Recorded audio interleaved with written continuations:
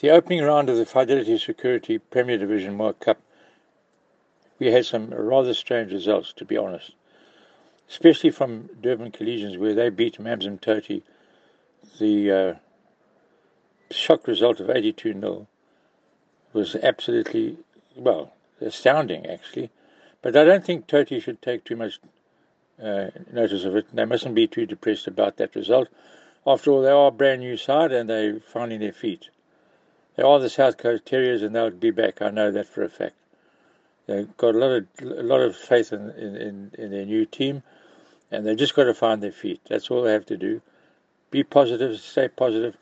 You've had 75 great years of rugby. Keep it up and go forward with confidence and positivity. Then across the road at College Rovers, they actually beat Maritzburg Varsity quite comfortably, 59-14. And it's very difficult to see who's going to be the top side this year.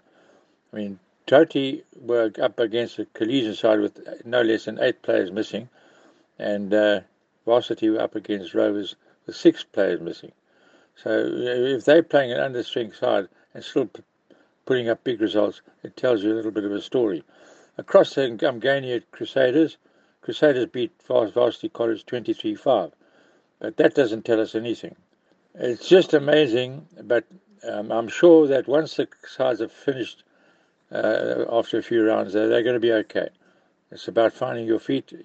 Most of the sides have got brand new teams, completely new teams, and they're going to find their feet, and let's go forward with confidence. Richards Bay have had a bye, and they will be at home to Rovers next week. Crusaders will travel to Toti, and Durban Collegians will be at Varsity College. So we're going to have another great round of rugby this coming Saturday. In the first division, I think Westfield should be in the Premier Division myself. They hammered Jaguars 119-0, and Varsity Durban beat Belito Dolphins 40 points to 8. So, and then of course the other game between Hillcrest and Drakensberg was postponed. So all in all, not a bad start to the season. And the under-20s, well, Rovers, Collegians and Varsity College won their games.